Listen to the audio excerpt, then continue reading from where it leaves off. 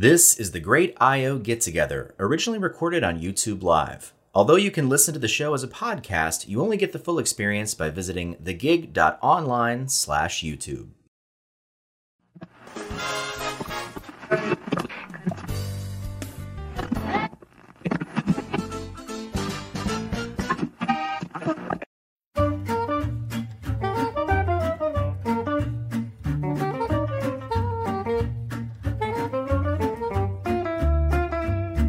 And now it's time for your viewing pleasure, the online show that will change how you think about online shows.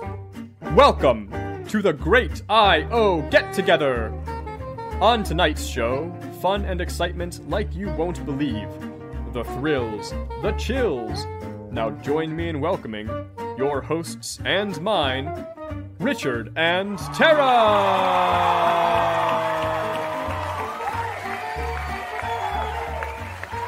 Thank you so much, Pete. Welcome, everyone, to the Great I.O. Get-Together number 3. My name is Richard. This is my co-host, Tara. What's up, Tara? How's it going? Not too much. Spring is sprung here. It's very exciting. I've got all these surprise daffodils that I didn't know were planted that have popped up all over the place. But I have this problem. So there are these 2 geese that have moved into my backyard, and they're scaring away all the other birds, and they're really quite aggressive. So I was hoping you had some good goose deterrent suggestions. Goose deterrent suggestions is okay. Yeah, besides a BB gun, I should say. That's not an acceptable suggestion. So something other than BB gun. Maybe, can you befriend them? Can you be friendly to... No, you can only befriend crows, as you know, which I'm going to do, definitely. Maybe I could have the crows defend me against the geese. I like where you're thinking. This is good. Okay. Yeah. Okay. I'm gonna leave the crow comment aside. I don't know. Oh, I'll tell you all about it another time. It's one of my life goals. Maybe next time, because Sure. we gotta start the show, and the crow talk is too much. Fine. Okay. For those at home, I'm sorry if you were hoping for crow talk, but we'll have to put it aside for next time. If you've never joined us before, we record these gigs live, as you can clearly tell. So that we can take your questions on the show. The live gigs are really just an excuse for our Discord community. You can chat there with your fellow IOs during the show or anytime that you want. You can find more details about that on our website, thegig.online. All of our regular shows, this one is no exception, have 2 halves. In the first half, we have usually a little bit of fun, maybe a little less fun today, we'll see.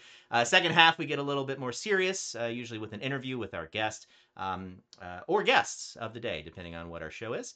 Top of today's gig, perhaps a little less fun, titled A Grad Student Lament, Tales from the Pandemic. About a month ago, we asked our graduate student viewers to submit some stories and questions about their struggles during the pandemic. We got some responses. It's a little bit heavy stuff, as we will see. Had some authentic heartache reading some of these stories. Clearly been a pretty rough time for a lot of people. But fortunately, I think that our guest today might have some helpful recommendations given her expertise. In fact, our guest today is Dr. Allie Gabriel, Robbins Fellow and Associate Professor of Management and Organizations at the University of Arizona. Allie is a prominent occupational health researcher who, in attempting to find her own pandemic work-life balance, ended up with 2 Pelotons, a bike and a treadmill. 2. Welcome to the show, Allie. Oh my gosh, thanks so much for having me. Yeah, I was one of those people where I used to make fun of Peloton. They had that Christmas commercial back in like 2019, the woman who looked like her husband was making her ride the bike. And I was like, look at that. That's ridiculous. And now here we are. And it's been like one thing to help me restore my sanity during this really, really crazy time. So, yeah, I'm glad to be here. Yeah, I seriously thought about it. I actually thought about the mirror or the wall or whatever it's called. The weightlifting one. Yeah, it scans you. And there's like the tonal too. There's all these things now. Yeah. That's right. Which one of them has the celebrity coach? All of them. Peloton? Isn't it? Peloton. Well, they become celebrities. It's like very interesting. They have like agents and hair and makeup people and all of this. But it's like all the interesting parts of gamification, right? They have like these challenges where you do like X number of workouts in a certain number of days. So it's been fun. And there's a community of IO OB people that kind of ride together. So that's been really fun too, since we don't get to see each other in person. Well, Well, speaking of coping, segue, that Yeah, brings up love our this. our topic for the show at the top here, a little less fun perhaps than our last one. We have these user submissions, viewer submissions, I should say, from some grad students who have really been struggling. So the plan here is I'll just read them aloud. We'll have a little chat, see what advice we might be able to provide to the extent that we can avoid this being a super depressing show. I would love to do that. But as we will see, some of the stories are pretty deep in there. So let me get right into it. First one. I'm going to say this in my regular voice. That's a decision I just made. All right. It's been a really difficult time as a first year student. I've really had to force my way into creating relationships, and nothing is organic. The second and third year students are also feeling burnout and don't make it a priority to connect with us. My own cohort rarely talks outside of class, and when we do, it's class related. I barely know them. After 5+ months of trying to organize Zoom calls and get to know everyone better, I have given up. Luckily, I have found friends and support in students from another program, but I wish I had IO students to lean on. It's extremely hard to have work-life balance because I don't have any real plans to look forward to on the weekend, going to the gym or grabbing food or coffee. I have nothing to hold me accountable to get my work done other than deadlines. I wish I could go to campus, have some separation between where I do school and my home, and be able to have things to look forward to for motivation. So there's an awful lot of kind of work-life balance themes in there. What are your thoughts about that, Allie? Yeah, well, I think this has been the hardest part, right? Like, as somebody who, like, I study recovery, right? And I study how people recover when they go home after work. And I think the big thing we don't know right now is like, well, what is after work anymore? You know, my husband Mike and I, we have this conversation all the time of like, the work non-work boundary is just gone, right? It doesn't exist, and everything is so fluid. And I think one thing that I've had to do, and I encourage my own students to do, is like, you have to try to create some type of structure, right? And so if it's, you know, gosh, and you have to find what works for you too. I think that's the hardest thing, right, of being a graduate student, is you want to listen and you want to be told like, this is what you have to do to feel good and maintain your well-being. But it's so idiosyncratic to each person and what they're going to value. So are there ways that you can structure your workday still so you can kind of clock in and clock out? Are there things available to you where, you know, you can't meet somebody for coffee and like we normally would in a coffee house, but can you go do a drive-through coffee, grab it, and meet somebody to sit outside at a distance? That's something that I know our doctoral students here at Arizona, they've like met under each other's patios with coffees at a distance to try to like build some of that rapport. But I also wouldn't discredit like it sounds like this person has ties to students in other programs. I wouldn't discredit those ties, right? Like I think their, you know, support can come from anywhere. Yeah, it'd be awesome if you have people in-house in your own IO group that you can talk to, but you might get better support in some ways from people that are not in your world, so you can talk about things and other things are going to come up. I know that's why I always like having like real world friends, right? Like people outside of academia where I can go and they talk to me about my day. And if I'm like, oh, I got a R&R rejected, they're like, that's a bummer. I'm sure you'll get the next one. And like that's it. Like there's into this, what did the review to say? Like that person's terrible. Like it's just like this normal kind of reaction to these things. So I mean, I don't know what y'all are giving advice to your students, but that's what we're trying to help our students do. Is like, let's create some structure, let's create some predictability. But then like I intentionally tell my students, like, you've got to stop working at a certain point during the day. Like, because otherwise you can just go on and on and on. And I don't think that's tied to just the pandemic. I actually think that's just the nature of our jobs. If you want to work 24/7, you could have done that before COVID, and developed some kind of unhealthy habits around that. Yeah, I think you said a lot of really important things there.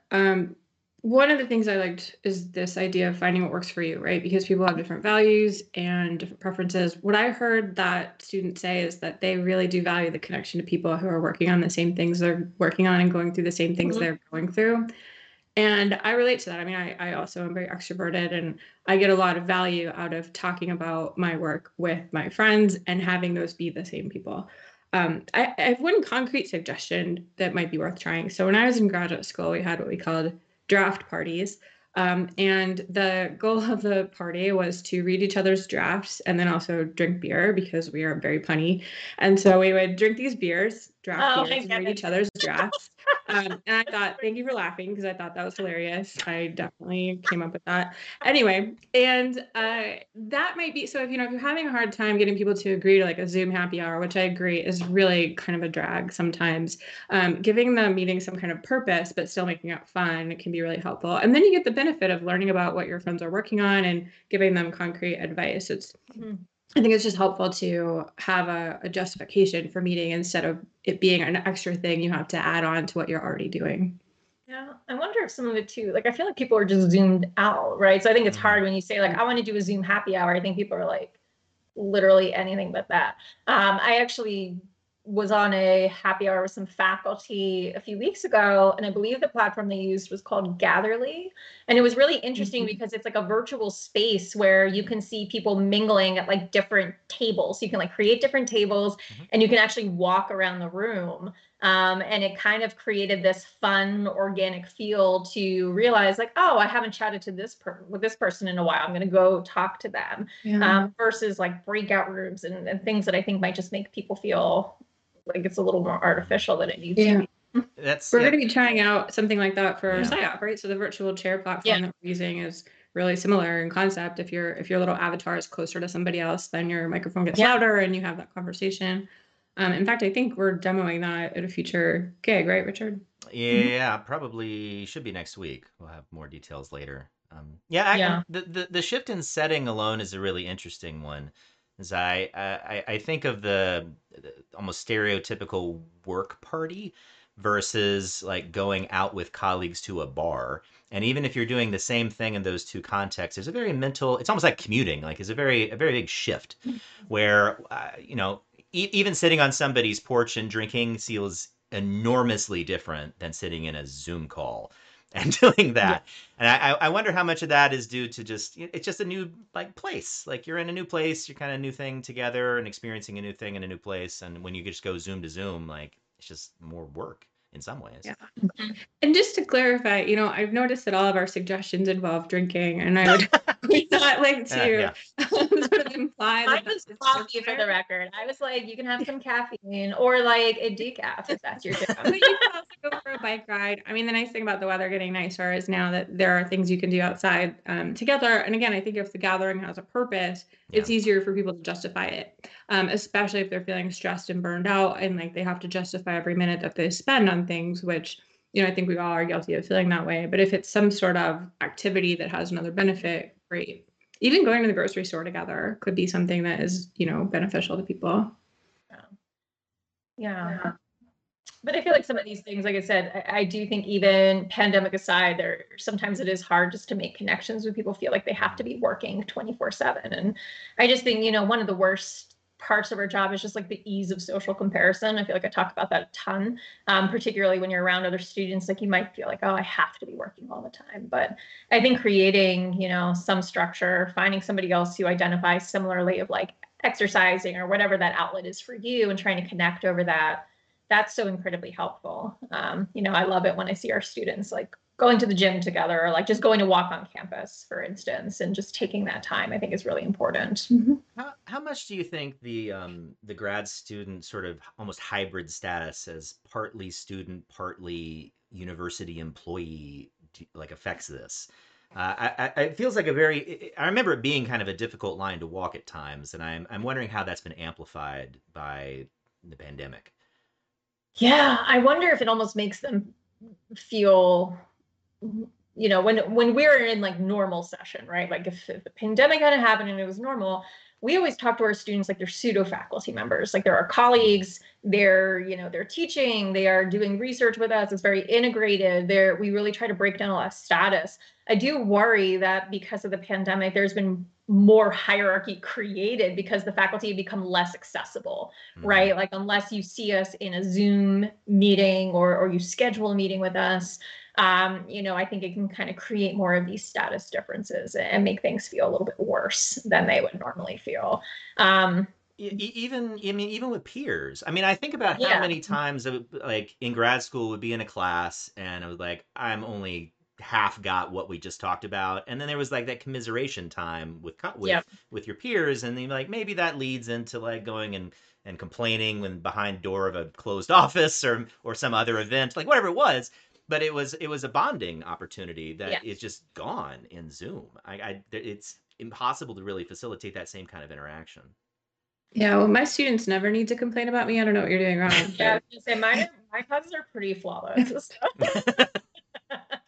but no, you're totally right, right? So much of communication is informal and unstructured, and we only have formal communication now. So everything feels, like Ali said, more hierarchical, but there's also fewer opportunities to clarify things that you might not have understood. And all that's going to just slow down the learning process and put you more in a student mode instead of a junior researcher mode, because it takes away that ability to self-explore. You really sort of need the structure that other people give you. And sense make, right? And figure out, like, one of the things I'm sad about is like whenever we would have speakers in person, and I know we're kind of like deviating around right now, but like we would, after a speaker would come through, I would always like huddle my graduate students or like any students, and we would try to debrief about it, and we would talk about it, and they would hear us be like, oh, like I don't know, like I really like this part of the paper, but I didn't get this. And I think the students aren't going to get to see that as much, right? That sometimes we're exposed to things and like we don't get it or agree, or we're processing it too, and they're not getting to see all of that with their peers or with us. Like that's something I'm super, particularly for like first year students right now, like what a weird time to be coming in as a first year doctoral student, where you want to be in that rich like interpersonal environment, just like bantering and collaborating and all of that. Yeah, there's going to be a weird, almost lost generation, because at least here we're going back to more or less in person. I mean, pending the vaccine doing what we think the vaccine is going to do, so more or less back to normal. Maybe less in person social interaction than there would have been, but still, there's at least that dimension to it. But there's a single cohort which has just completely destroyed their first year experience in a way that I don't know. I don't know what the long-term implications of that will be. Well, that's a little fatalistic. I mean, this year was terrible, but there's next year. And so some of the things that didn't happen this year will happen next year for people. I mean, it's not like there's only one particular developmental period in life when you can be a graduate student and have that experience. I think it's not optimal, of course, but it will happen next year. It's definitely going to be different, though. Like the first year bonding experience, at least, seems to be a very common thread for a lot of folks. The trial by fire year, and going through that together in a very close interpersonal kind of way. So, and there will be consequences of that. I don't mean to say that like their experience is ruined or anything, but it will definitely color the rest of their experience in a way that no other cohort has really ever previously experienced, at least in living memory, or hopefully will anytime soon. Yeah. But think of all the bonding they can do later when they can talk about that unique experience that they've had that no one else has had, right? So, and I've thought about this a lot. I also moved to a new place mid-pandemic and have started, a new job in a very strange way, and it isn't optimal. But on the other hand, the other people I know who have also done that, we feel very closely bonded because no one else can understand that commiseration experience quite like we can. Mm-hmm.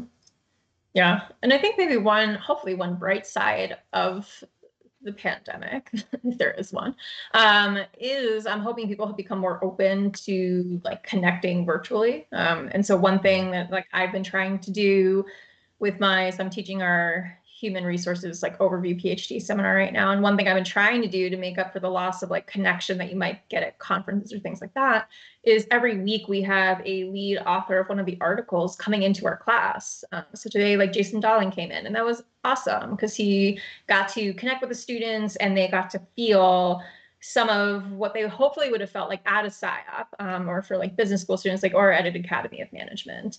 And I don't know, I mean, Jason is a wonderful human, so like I'm sure he would have come and helped me any year. But I think because of the pandemic, like I've been able to like week after week after week find somebody to give 30 minutes to an hour of their time to come talk to students and interact and engage them.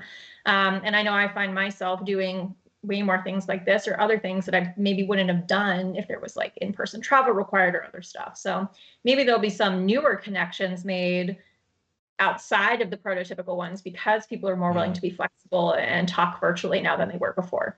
Right. Just to clarify, you would have done this, just not the other stuff. Yeah, I would have done this. Yeah, of Yes. course. Anything else? Absolutely not. Yeah. No, I got it. So let's try diving into the second question. So let me read this one aloud also. Before the pandemic, I was living with another grad student. During the pandemic, managing two full schedules from home wasn't an easy task, and my roommate decided to live alone last minute. I picked up a second job that I'm not really allowed to have, and now I work in a place that doesn't enforce masks so that I can afford to pay rent. Grad school assistantship stipend doesn't pay enough to live alone, and moving in with someone new in the middle of a pandemic with little notice wasn't an option. But I shouldn't talk about it because grad students aren't allowed to have additional income. Thankful for a job that moved online smoothly, but sending empathy to grad students stressing about money right now and wishing for systems that allowed for more socioeconomic diversity. That's echoing a little bit of that thought I had before of employee versus student. It's like in an ideal world, this wouldn't even be possible. This would not be a situation that could occur. Yet we often do end up forcing students into this sort of challenge where they, in order to live at a reasonable standard, they have to do things that they are not happy doing. I don't know. What can we do about that? This is a really serious issue that I think about a lot.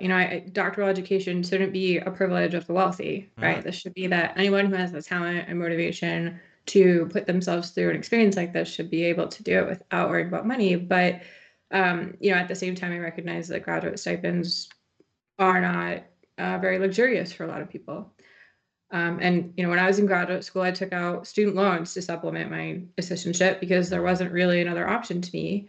That's not even an option that some people have. So I really sympathize.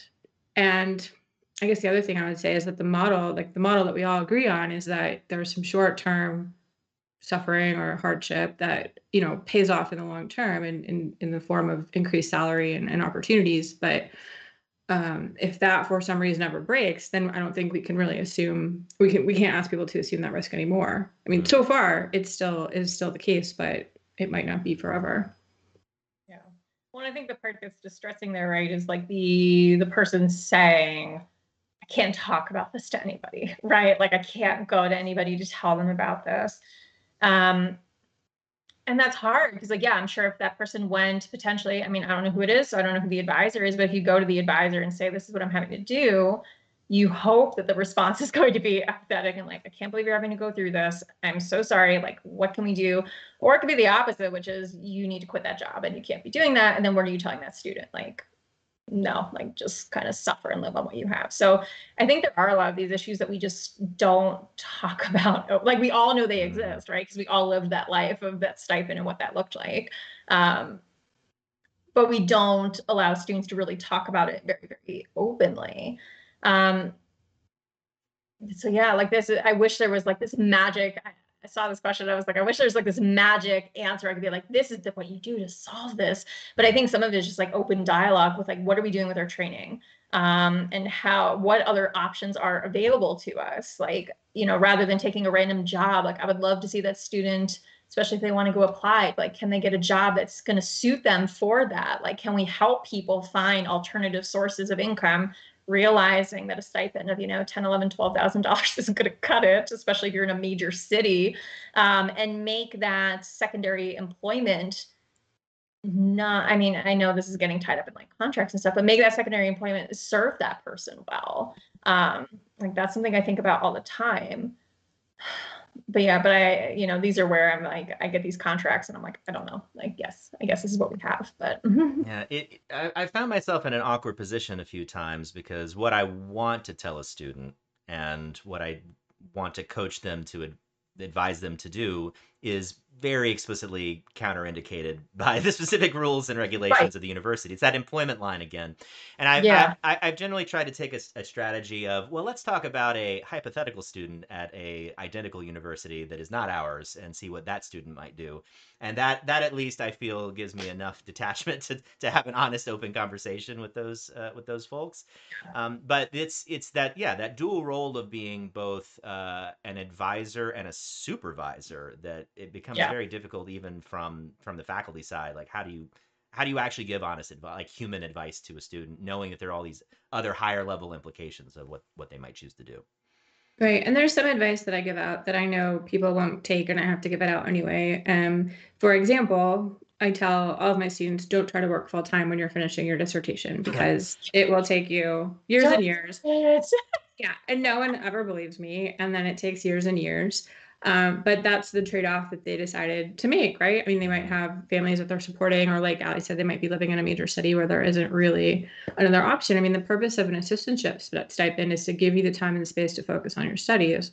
But if it isn't doing that, if it's causing a stress, then a full-time job is the alternative.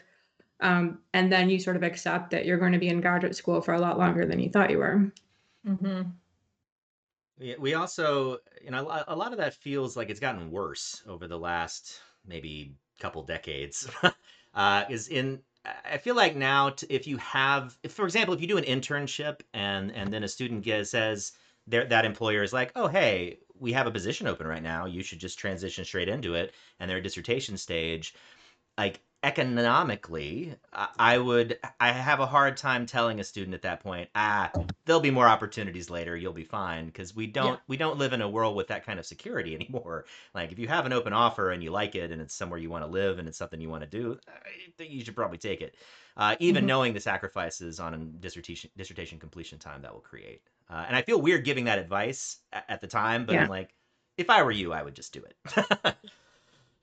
Yeah. Well, I feel like we see that too for people who want to go the academic route, right? Like we've had some students where it's like, oh, you could do like a visiting for a year while you finish up, and then that's going to turn into the full-time gig. And you're like, ooh, that's risky. Like, because you're going to have to probably teach and do all these things and try to still do a dissertation. But then you're like, we know how competitive the academic job market is. So then how in good faith do you tell that student, like, yeah, no, don't do that. Like, don't try to stack the odds a little bit in your favor. And yeah, so something I always try to have check-ins with my students of like, what are your goals? What are your goals? What are we trying to accomplish here? So that way, when we get to these crossroads kind of conversations, there's a history, right? Of these are the things that you're trying to do, and here are all the ways we could then serve that. But if we don't know that, this is what I always tell my students, like, if I don't know how you're feeling about something, I can't help you. Like, I have to know. And I take silence as just like status quo, like things are just happening. But yeah, I think we all need to remind ourselves of like, we were all students. So when we hear, and we all like made choices that were probably questionable at the time. And how would it have felt if we had like, I feel lucky that I had a faculty member who I could go to when I was contemplating a lot of like big choices and decisions, but I know not everybody has that. And it would be nice if we had more people in the programs who are open to all of those hard conversations. But that's like that's a big shift that we need some people to make. So right, there are always choices, there are always trade-offs, and a good advisor can help you think about what they might be, but they can't make the decision for you, right? They can just tell you what you're giving up by pursuing some opportunity, and you can't have it all, right? Unfortunately. And so when you make those choices, you just hope they're informed choices. But if somebody here listening doesn't have an advisor that can give them good advice, I think we can all just call Richard. He offered to give us all advice. Yeah. 24/7. He said he was going to give his cell phone number out on the air. That's right. I will say that this problem is part of the motivation for this show. I mean, to be able to connect with students who, and people, early career professionals or anybody that doesn't feel like they have a support network to get this kind of advice. I mean, it's part of why we wanted to do this. So, to the extent that I can be, I don't know about cell phone numbers, but to the extent that I can be a resource, I'm happy to. And I get random, like, because I have this, the website with, advice on how to get into IO grad school, which seems to be pretty popular. I get random emails from people with just like asking for advice, and totally happy to just shoot back an email to you. That's 5 minutes out of my day and can help you a lot. Yeah, totally fine with that. I'll put his phone number in the Discord. Don't worry, everyone. I'm gonna put it right on Twitter. Like, I'm gonna go for it. All right, let's we're running a little long, but I want to get to this last big story at least that we can talk about a little bit. And as a reminder, we've got a little over a dozen folks on the live show right now, and a few more coming in and out. So if as a reminder, we only have like a 10-second delay to the live show. If you have questions or things you want to talk about either in this half or the second half, please go ahead and share them there or in the Discord. But here's our story number 3. I'm a first-year grad student. I have not said that sentence in a long time. I have yet to attend an in-person class or meet most of my cohort. Here are thoughts and observations I wish I could share more openly. We study work-life balance and have horrible work-life balance ourselves, both on the academic and applied side. Why? I hate publish or perish. Every PsyOps social media post about one of the fellows for this year that I've seen highlights the number of publications they have. I don't care. What's the actual impact? Why focus on quantity over quality? We need to face the fact that our work gets corrupted all the time. Organizations can and do misuse IO findings to hurt workers. We should call it out. Science and advocacy can't be completely separate when the science is applied to uneven power situations like employment. Plus, there is so much wrong with work right now beyond bad testing documentaries. Where's PsyOp in the minimum wage debate or Amazon union efforts? These things seem relevant to us. So this is a little bit broader set of almost existential concerns. Ones which I have certainly struggled with. How about? Yeah, those are like field level concerns. Yeah.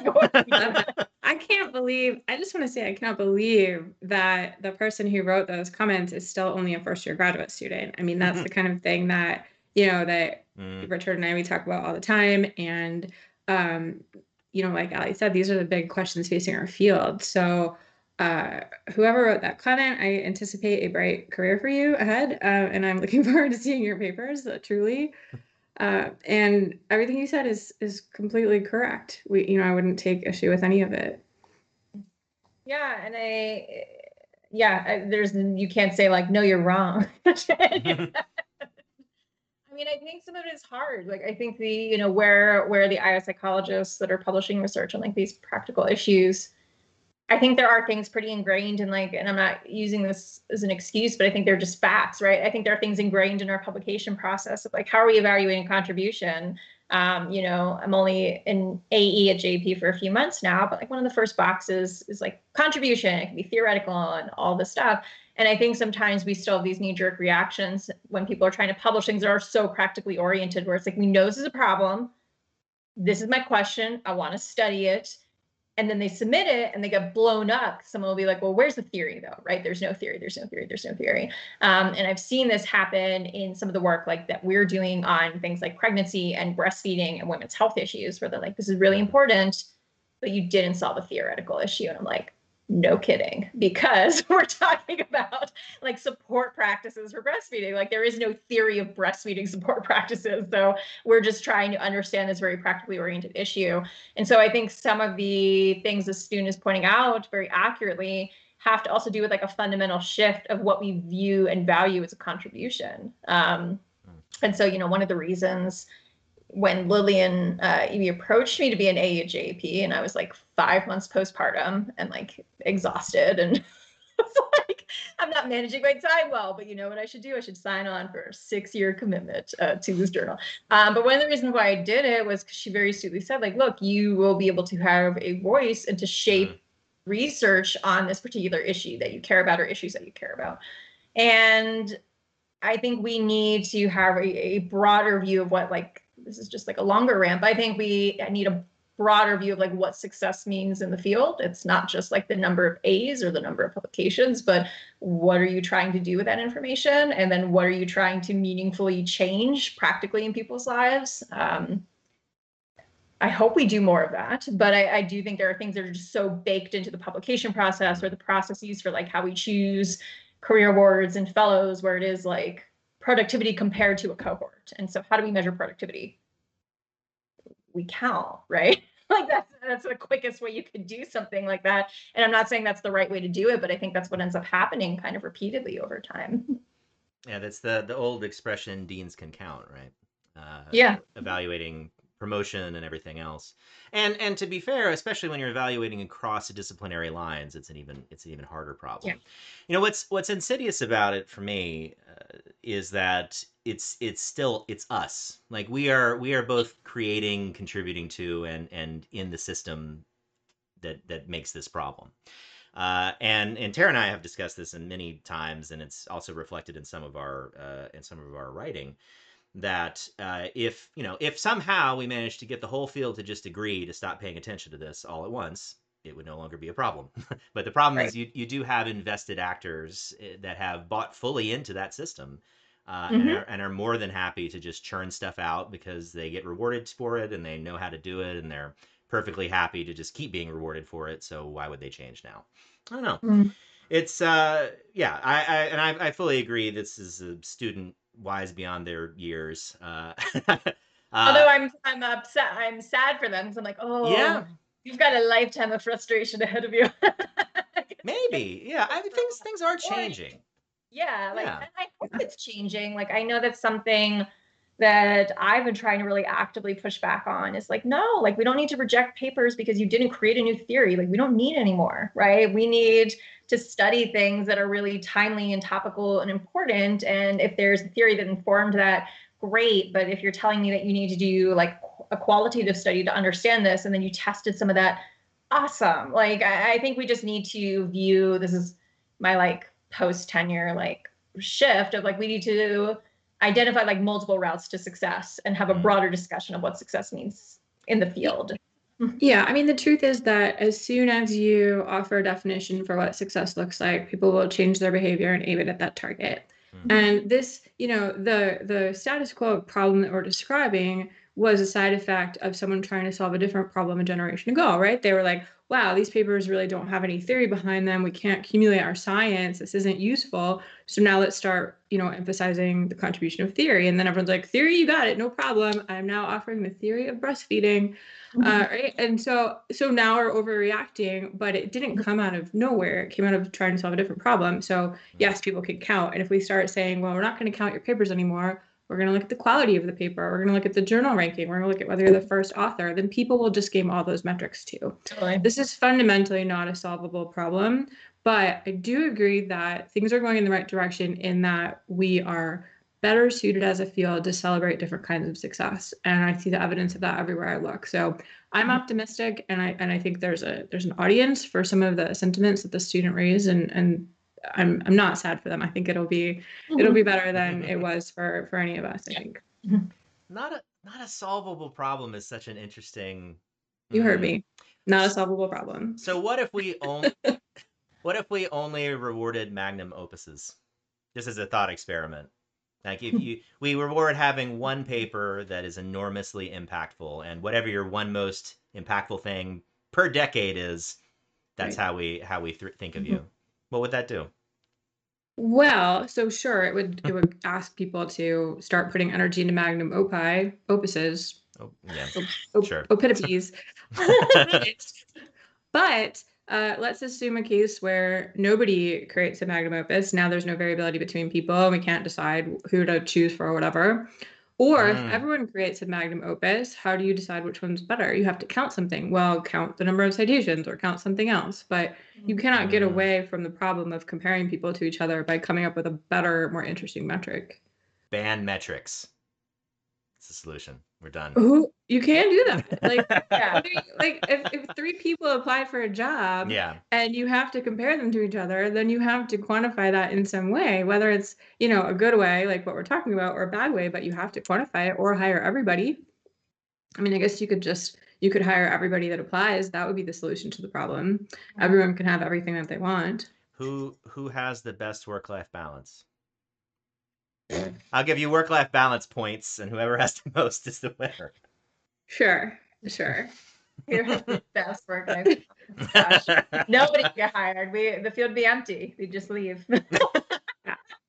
Who can eat the most pie in an hour? That would be. Yeah. I would support that as a contest. Well, all right. So now that we've solved all the problems with academia, I think it's time for a break.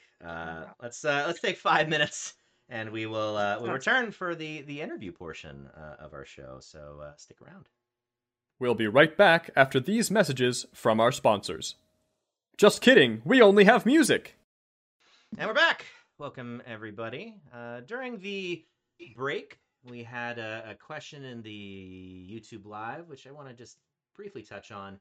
Can you talk more about IA psychology's role in unionization? It seems like a societal issue studied by labor economists rather than IOs. Also has, outside of the question, has a bit of a grad student unionization sort of dimension to it. Any thoughts on that? Yeah, well, that's true. The second part of what you said about the graduate student unionization question, I think, the rules differ so much state by state that there's an obvious research study for anyone who's interested in unionization, right? They can sort of look at how that plays out for graduate students in those different states. As far as the broader question, I'm really glad that someone asked that because I think it is an understudied topic. It's a sort of tricky one, right? Because it is very emotionally laden. On one side, there's this human rights dynamic to collective bargaining, which becomes especially important in an environment where we've got like the Ubers and the gig workers who just really do clearly need worker protections, right? So there's a clear argument for collective bargaining. On the other side, there are lots of people who would say that unions have kind of passed their usefulness and we don't need them anymore. So it's just this, it brings out passions in people, which could make it a really interesting thing to study or a tricky one, right? Depending on what your appetite is for risk and conflict. So maybe not the first research question you pick up as a new graduate student, but certainly keep that in mind if you're interested in those topics. And I am seeing some papers come out that are sort of dipping their toe into that question, right, through a gig work lens or through a management relations lens. But our history as IO psychologists was actually quite involved with labor relations, and you can see that Cornell's OBHR program is in the School of Industrial Labor Relations. There used to be other schools of industrial and labor relations that contained IO psychologists. And that has sort of changed over time. There's no reason it can't change back again. Yeah, this question is also building a little bit on that last question that we were asked before the break about why is SIOP taking more stances on all of these kinds of issues, including unions. And it's I think it's important to realize that we do have a lot of diversity in opinion and stance within SIOP. And trying to reach agreement on these issues. I mean, if even the few behind the scenes sort of, I've witnessed the creation of those PSYOP stances a couple times, and it is sometimes contentious even among like 10 people trying to come to an agreement on exactly what PSYOP stance should be on something. Trying to do that on unions, I couldn't imagine. Gosh. Well, sure. Put 10 academics in a room. I mean, you'll get 10 very passionately argued opinions about which direction to take. But there's a difference between PSYOP as an organization that has to stay neutral and PSYOP as a collection of individuals who are under no such obligation and can do whatever they want as researchers. So, instead of letting the field, whatever the field means, do something, just do it, if it's something that's interesting to you. So speaking of empowering individuals, segue. Let's move into the interview portion of our show here. Just segue if you say segue, it totally is. It's gonna eventually devolve into just me saying segue. That will be how this goes one day. So yeah, we have a set of interview questions I would love to get your response to. So let me start by saying we invited you here, Allie, to discuss our grad student Lament, in part because you're coming to us with a lot of expertise and experience in occupational health. And, we talked a little bit about how that difference between students as students and students as employees can potentially have some of those dimensions, those occupational health kind of dimensions too. What's currently exciting about occupational health for you? Like, what's the next big area of focus? What are you going into? I imagine the pandemic has really opened up a lot of questions, I would assume. Yeah. Oh, yeah. It's blown it open. And, so the pandemic hit whilst we had our baby on March 10th, which is those of you who are tracking pandemic dates. It was like the day before the pandemic got declared. So we had our baby. I went on parental leave. And then when I came back and everybody's talking about like COVID JP data and COVID call and COVID research. And I remember distinctly having this conversation with Chris Rosen, his good friend and collaborator of mine, being like, there's no way I'm doing COVID research. stresses me out. I don't want to do, like, love my job. I don't want COVID stuff to come into my job because I'm sick of talking about it and hearing about it. It's really, I have a lot of anxiety. So it was like feeding all my anxiety.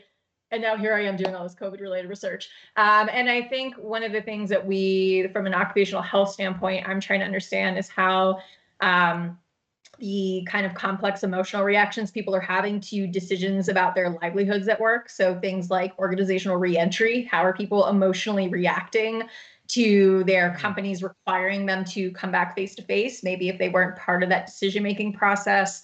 I'm working on that research with Gerald Slaughter, who's one of my colleagues here, and then two of our doctoral students, Mahira Ganster and Rebecca McGowan. And that's been really, really eye-opening because I think with the pandemic and, you know, to disclose, like, we went hardcore on the lockdowns. Like, we still really, we're vaccinated, but we still don't leave very often.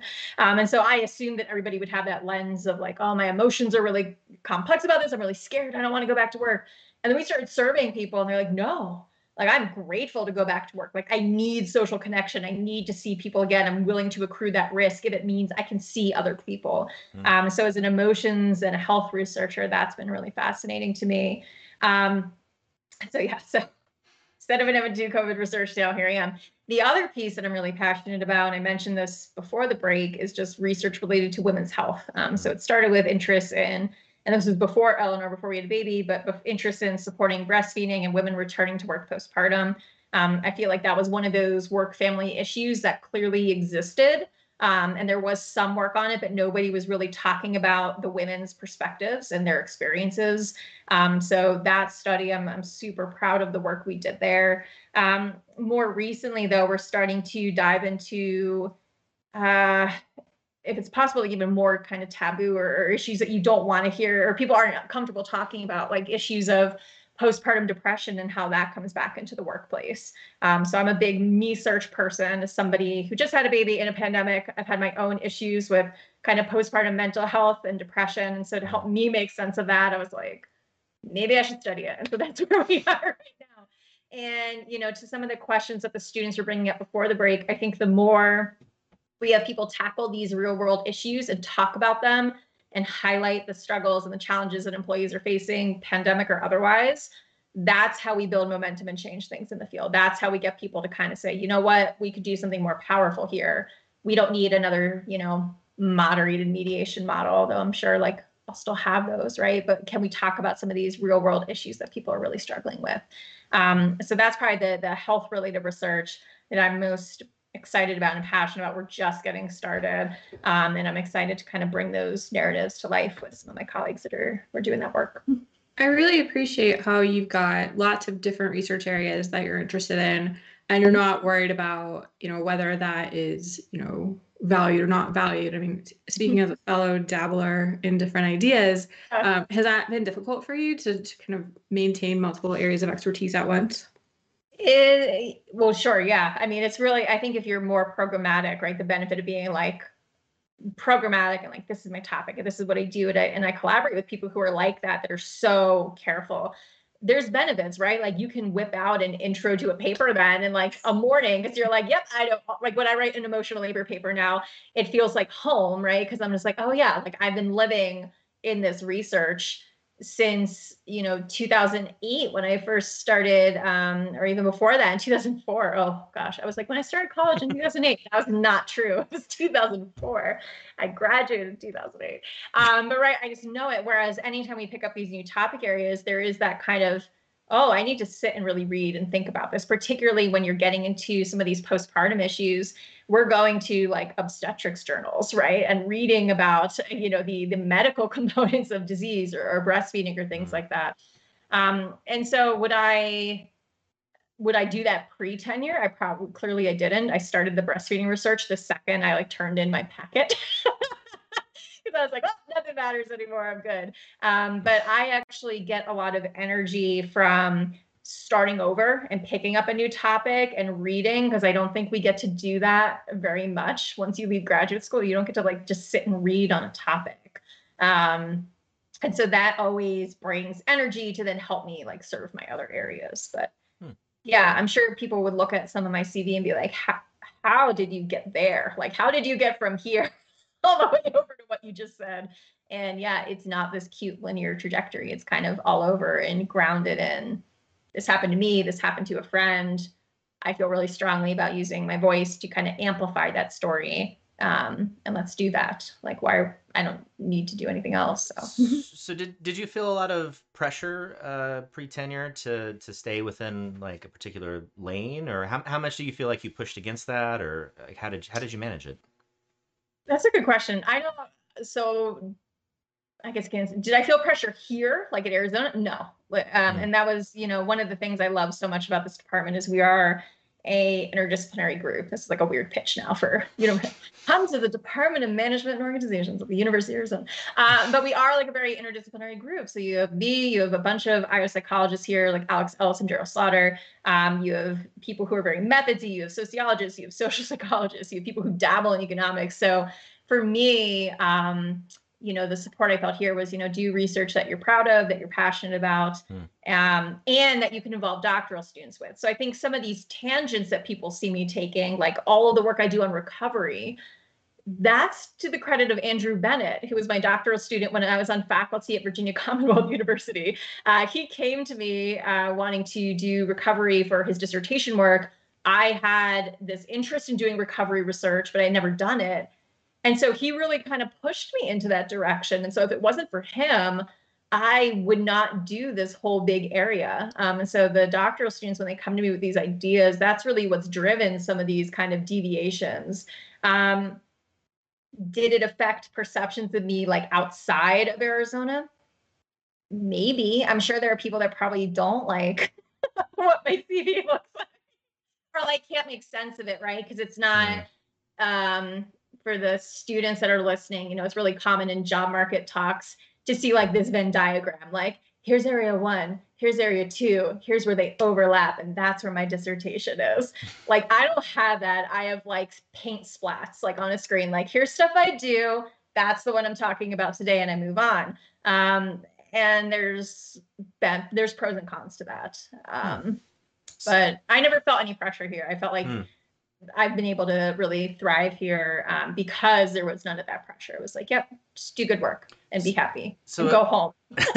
And like truly, like my Gerald Slaughter was chair when I started here. And like, if he saw me in the office late, he'd be like, go home. Like, what are you doing? It's nice out. Like, go. And I was like, oh, that's so nice. Like someone's telling me to go home in a very nice, helpful way.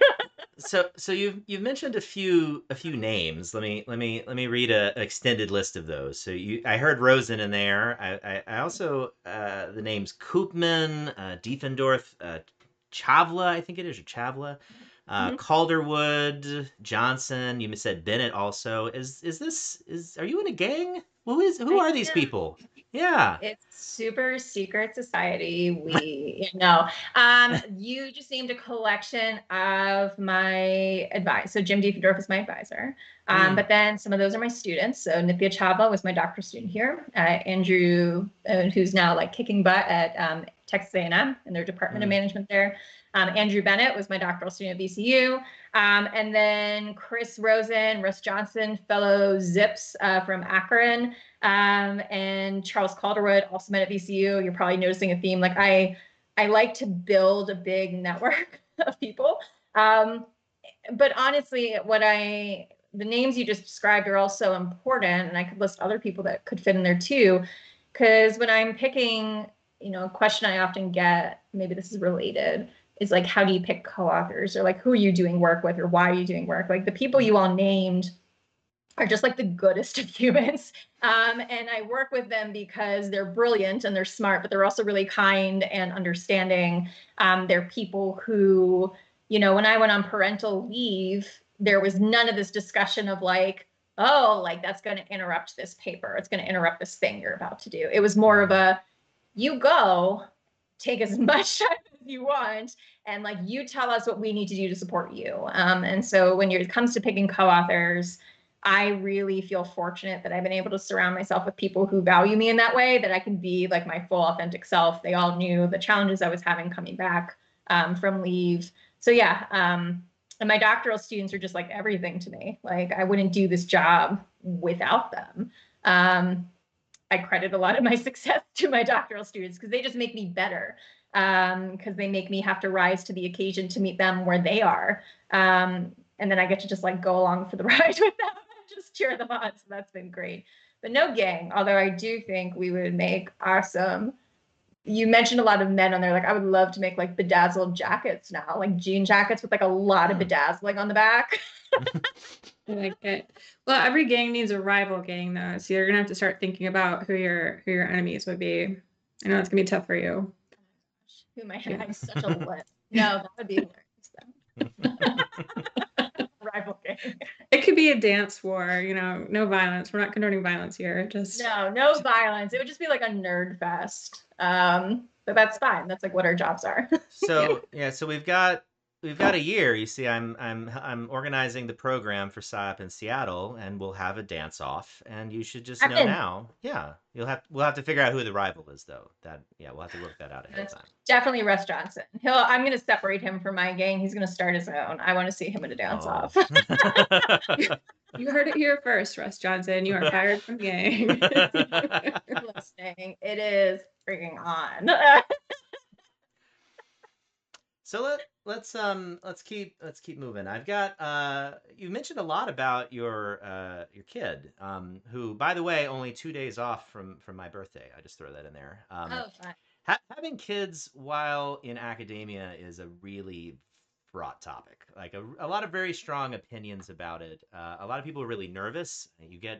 There's a lot of really well-intentioned advice about delaying until certain times and career stages, and I don't know. In many ways, and much like one of the questions we got early on, it seems like academia, especially the idea of being a professional researcher, almost seems to actively discourage a healthy work-life balance as it relates to children. I'm just wondering, what has your approach been, especially coming at this from the perspective of knowing occupational health research? Have you engineered your own job to be less stressful? Is there anything specifically one can do to make this easier? Do you like the advice that you followed or didn't follow? Man, it's so hard to say. So you're right. Like I think our field is riddled with advice and really like capital O strong opinions on having kids in academia, which is crazy. Like I cannot think of another profession where people are like, don't have a kid until you meet this arbitrary line in the sand. Like when has that ever happened? Like it happened at any friends at any other job where they're like, I was told to wait 6 years to have my first child. But whatever. So I was given all that advice. As someone who had a lot of anxiety pre-tenure, I listened to it because for my own, knowing what I knew about my well-being, I was like, all right, I need to control what I can control. And right now I can control my tenure packet and my process. And I just worried of how I would feel. I didn't think I would be able to be the like mom and wife and caregiver I wanted to be pre-tenure, but that was my own thing. I don't give that advice to anybody else. I just say very honestly, like, this is why I made that call. I knew I personally was not in a good spot. And again, remind you, like, I'm in an incredibly supportive department. So if I had done that, they would have been totally fine and really happy about it. But I did listen. I got a lot of advice. And so I thought we had hit the perfect time. Like I remember telling people like, oh, people say there's no perfect time to have a baby, but I did it. Like I totally did it. I have tenure. I'm good. Like there was a plan for me to go up for full and it was all here. And then I had a baby and a pandemic hit the next day. So like, first of all, never say you've hit the right time because you will be punished for saying that. But I do think our field has a lot of strong opinions. So on my due date with Eleanor, I remember driving around Tucson with Mike in the car, super salty because I was still pregnant and this baby was not coming and I was done. And I had found out that day that I won the HR division for Academy, the Early Career Award, which is really, really exciting. And so the word kind of slowly started leaking out after that. And somebody made a comment to me like, oh, you really nailed it. Like now your productivity can tank because you have a kid and there's no risk associated with it. And I was like, thank you. Thank you. Like, I think there's a compliment in there, but I don't know where it is. But I think that's how our field views having kids. It's just like this bomb that explodes your productivity. And why does that happen? because we don't have a lot of good support structures in play to allow people to come back and thrive in their work roles. And so, yeah, I think we totally missed the mark with how we view having kids in academia. I think we want careers to be these, like, this is getting a little like soapboxy, but I think we want careers to be these like beautiful linear trajectories where there's no dips and there's no bumps. That's not realistic. And then that just doesn't help people. And when they do have those bumps, right? So yeah, if anybody would like to have conversations about kids and timing, I'm happy to. Like you said, this is actually a conversation I have a lot now with people. Like, they see me on Twitter. Once in a while I post a picture of Eleanor on there, and I'll get a message from someone like, oh, like, you're doing it all. And I'm like, no, I'm not. Like, actually, like, this took a lot of hits to get to this point. I'm sad we had to wait as long as we did, because she's awesome most days, except for she doesn't nap, then she's a bit of a monster, but I love her. But we have a ton of support here. Like, I'm in a department that really supports this. I have a spouse who had to go part-time. We have family in town. Like, there are things in my life that have allowed this to happen. And I don't think we like to talk about that. I think we just like to think like, oh, you did this, that was fine, and now you're just productive and you're publishing. But that's not realistic. I wish we had more realistic conversations of how things like actually look for people. We don't. Yeah, it's related to, I think it was just, I think I saw it today. There was a paper on, or maybe just a news story, but on wealth privilege in academia and what it enables. Like, if you're going into academia and you already have like, well, I can, I have either a spouse that is very well earning or whatever else, and we can just get a nanny. For a lot of people, that's like, if you get a nanny that kills 50% of your income as a couple, and if you already have those kind of like financial resources, it's a very different question, and it's not really fair to put people in that situation. It's not, no. And again, it's kind of, it just reinforces more and more and more and more and more. Like, this is the only way to be successful. This is the only way careers can look. When again, like, it's gonna, like, who knows, careers lag too, right? So I think like right now you could look at somebody could be pulling up my CV right now and be like, this is garbage. Like, your CV is fine, blah, blah. Yeah, but you're catching a lag, right? You're catching a lag of the 6-7 years where we didn't have a kid, and all I was doing was working all the time. I can't tell you what it's going to look like in a few years after, the hit, so to speak, of a kid and a pandemic and everything else. Like, it's a miracle she hasn't come in here, because we basically hot potato her like 90% of the day of like, who's going to hold her now. And so I've written decision letters for JP with her hanging out on my lap. Like, that's not normal. Like, that should not be happening, but here we are. So apologies to anybody who gets a one with a weird typo from me. It was the baby. Just slapping the keyboard. So it kind of related to that. Is this how you had imagined things would go, like life and career wise? Was this always the eventual trajectory and you just kind of wove your way back to it, or have things taken unexpected turns? Is this what your grad student self saw for yourself? Like, have you known for a long time? I don't know what my grad school self saw for me. I don't. It's funny. I was speaking. So Alicia Grandy was my undergraduate advisor. She's like prolific at Penn State IO. I love her dearly. I was in her seminar as a first-year freshman student at Penn State called Psychology of Service with a Smile. And I was taking it just to like fill a major requirement, right? I had to take a seminar, and I just picked hers because I had these random service jobs and I thought it was interesting. And I was really at Penn State because I wanted to go to law school. So if you can go back in time and ask, like, what does freshman Allie think she's going to do? I thought I was going to law school. And she put me in her research lab, which I didn't really understand what it meant. I was like, what do you mean a research lab? Like, my friends were like pre-med and bio majors. So I was like, oh, I'm going to like work with specimens. And instead I'm like transcribing like customer harassment incivility transcripts, being like, what am I doing? Like, this is fascinating. Like, people are a mess. And we are. It's called job security. And so I kind of applied to doctoral programs to humor her. She was like, I think you'd be really good at this. And I was like, no. So I applied to some thinking it was going to blow up and I wouldn't get in. And then I would go to law school. And then Jim Diefendorf admitted me to Akron. And so And even then, I don't think, like, do I think I would have been here in this moment where I am in these roles? No, absolutely not. Like, if you had told me, like, first year me, like, you're going to be nominated for this early career award, you're going to be an AE at this journal that you don't even understand how to publish in. Like, as a freshman, I've been like, you're insane. But I don't know. Like, part of it, I think, is part of it's luck. Part of it is just working really, really, really, really, really, really relentlessly hard and having the structure and support to do that. Like, I think you nailed it, of just like having a spouse that was okay, I think.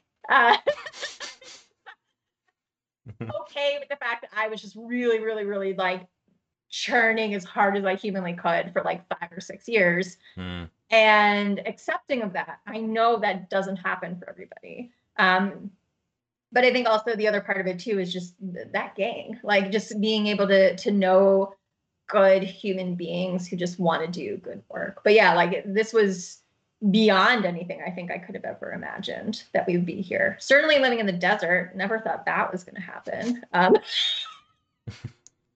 Like ever. But here we are for that too. Yeah. And now we have a desert baby who like doesn't like grass. Like I don't know what to do with that. How do you what? How do you know that? She doesn't like grass. Like she's just not used to it. So like we put her in this little patch of grass we have, and she just sits in it giving like a stank face. And we're like, but no, like kids like grass. Like go. And she just sits there with her arms like this. Like don't make me touch it. Don't make me touch it. Like, wow. Do with that desert kids, they're just weird. At home in the rock garden though, just totally fine. Yeah, it's totally with cactus, the scorpions and the other creatures that show. We had a bobcat that took up residence on our property for a little bit this summer. That was fun. Oh boy.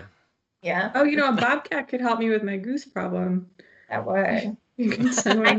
I can ask my husband Mike about your goose problem. He's taken up birding. He counts. He's like very intense about it too. He has like a checklist each day of birds he checks for. And I'm like, can you just make coffee instead? Like, geese are mean. Yeah.